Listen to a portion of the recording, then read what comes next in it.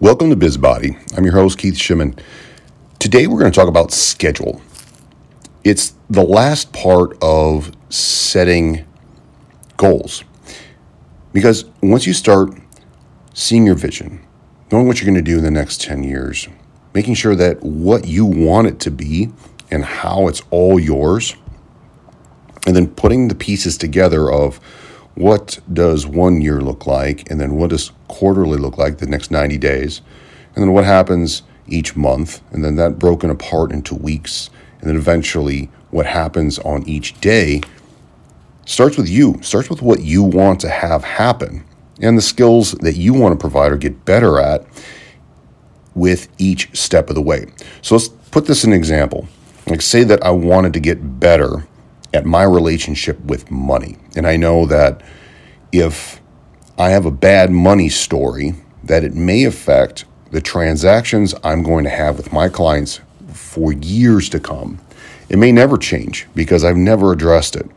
So understanding like when I've actually had or started to formulate my money story, where that originated from, and then how that could get to where I wanted it to be, is a specific process that I would do daily. That could be done with journaling, that could be done with classes, that could be done with like going to a specific seminar. Like there's specific places that you can actually go to work on that. That's what's done with the Strong Coach, that's done in Lifted, that's also done, I believe, in Training Camp for the Soul.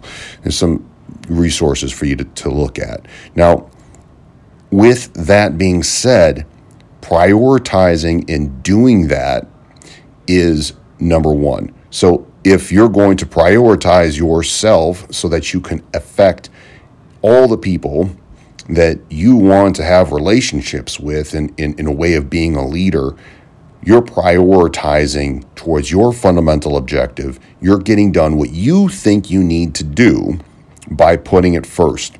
And I know what you're saying. It's like, man, there's no way I can schedule myself first. Well, first of all, starting with an actual schedule.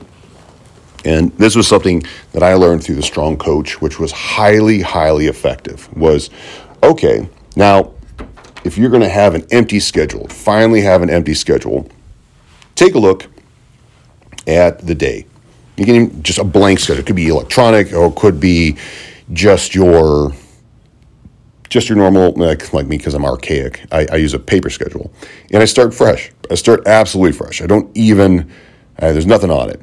And from there, I start penciling in exactly what I want to work at on what days. And what's cool is Dr. Andrew Huberman, in one of his latest podcasts, talking about habit formation, and there was a 21-day challenge, which was really interesting, and I'll put a link in the show notes to the timestamp of that, where he talks about how his friend put together this 21-day challenge of taking 5 new habits, and out of those, or I think it was like 6, and out of those 6, there's room for making sure that if something isn't working out the way that you want it to work out, that's okay, because you're looking at maybe 3 new things. And I like to break apart what's happening quarterly. This is a 21-day system that Andrew Huberman put together. And the parts of the day that you're trying to do these habits are early, because that's going to be where there is less limbic friction if you're setting up your day around you and what you want to like have better with your habits, or be better with your habits. Like, say that you want your fitness to be higher.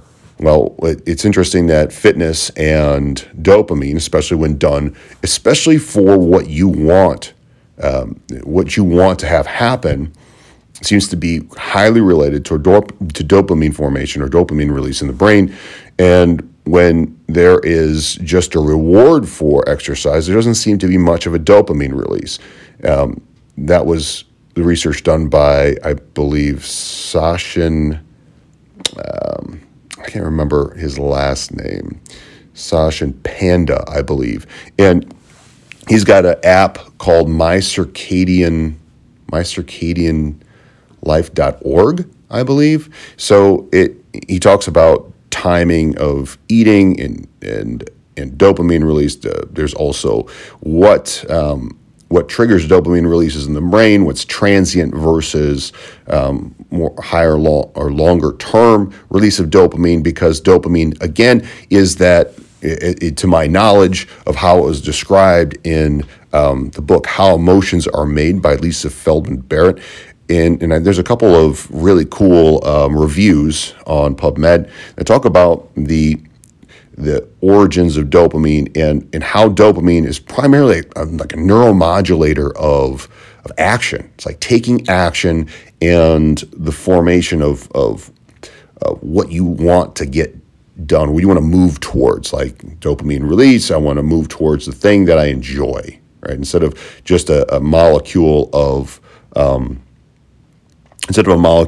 reward, it's like more of a molecule of more. And there's actually a book called The Molecule of More that's also around dopamine. So then putting together and getting back to the schedule is, okay, scheduling you first. Blank schedule, scheduling you first, working on the habits that are going to get you towards a specific outcome. And how do you know that it's going to help you get towards a specific outcome? So literally having a way within that 21 days to debrief, okay, am I closer towards where I want to be? So you know if those habits have gotten you any closer towards your end goal. Because if you don't know and have no way to measure if you're getting closer to it, or even like, hey, I want to feel healthier. Like, what does healthier mean? Does it mean that you have more energy? Does it mean that you wake up at a certain time and you're doing stuff just for you to reduce your overall stress level? Like, how do you know that you've reduced your stress level? How do you know that you are changing your habits around stressful moments that now help you make better decisions towards a life that you feel is the way that's closer to your vision, that is now assembled these goals towards this vision of aligning your private and your personal and your business together in a way that allows you to then make sure that your own values and your own personal goals aren't getting in the way of your business goals, and vice versa. They're in alignment. It doesn't mean they have to be the same thing. Just like is one getting in the way of the other. In this way, when you're debriefing if these habits are working, then you can take things one step at a time instead of just hammering yourself with different traits and different things to do at specific times. So this is part 3 of what to look forward to with taking that scheduling and making these goals come to life and having a way to debrief it. So again, number 1, in an empty schedule, schedule yourself first.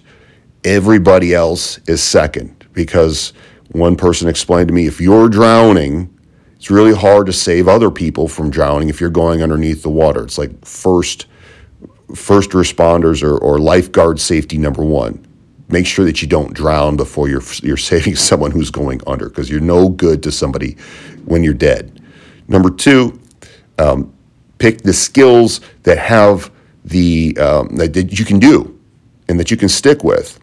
And around a month or 21 days, depending upon what works for you, see which skills have worked out the best, to then switch up what it is that you want to do, or stay with what you're doing, because it's getting you closer to your end goal.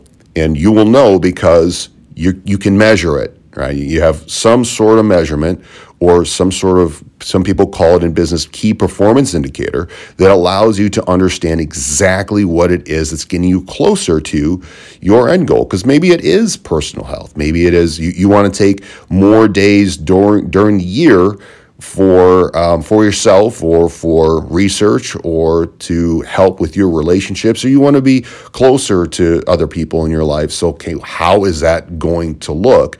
Especially maybe the person you want to be closer with is yourself. So maybe it's understanding yourself better, or communicating better. These are all very interesting habits to form, so that you can practice it, so that you can get more competent in your skill set, to get you closer towards your ultimate goal, because how you do one thing is how you do everything. So after you've formulated your schedule, you debriefed your habits, you can take a look at that quarterly or whatever time frame that you like. I like to do it quarterly to have an understanding of what direction or what skills I want to maintain, because skills, let's face it, it's just like exercise. If you don't keep doing it, the skills tend to go away. So I refresh skill sets, or I formulate relationships with people that do that specific task, which we can talk about delegation and sharing responsibilities in another podcast. So hopefully that this skill set of scheduling and putting together the habits necessary in order to achieve these goals in this part 3 help you out. If you want to support the podcast, very easily, all we ask is subscribe, leave us a review, hopefully a 5-star review with a 5-star rating with a review and comment that's positive. Share it with people that you know that it can help, other exercise pros that you know that would benefit from this podcast. Also, we have affiliates. We have an affiliate relationship with the Enlifted Group and also with exerciseproed.com. The Enlifted Group is a great way to work on your personal communication. Brandon and I have used it to help with intra and interpersonal communication growth, to help us understand our own narratives and how it gets in the way of our personal and professional lives, so that we can change that narrative and take actionable steps towards changing habits and behaviors. So that is the Enlifted Group. The link will be posted below. We are an affiliate for that group. So again, to set up your free discovery call with Mark or some of the people over at Enlifted, the link will be posted in the show notes. For the muscle system specialist, if you're an exercise professional that wants to up their game and their value in understanding how to make really important decisions with people that have a lot of issues. You're going to be an advanced problem solver, in that you can create a team of people that know you as a professional that can solve problems and put the client first and put the team first to be able to solve client-centric problems, and also to look at the body in not only a holistic way, but also a reductionist way. So you're looking at the big picture, looking at the pieces to make better decisions and become a key component in your client's muscular care. So that is the Muscle System Specialist. They have a great course to become a certified muscle system specialist, and they also have a great sales course. So if you want to get better at your sales process and you're an in-person trainer, exercise professional, and you want to build your value, and this is a great course. Thank you for joining me for the Biz Body. Also, lastly, if you could, with the comment, think about people that you would like to have me interview, or different topics that interest you as well.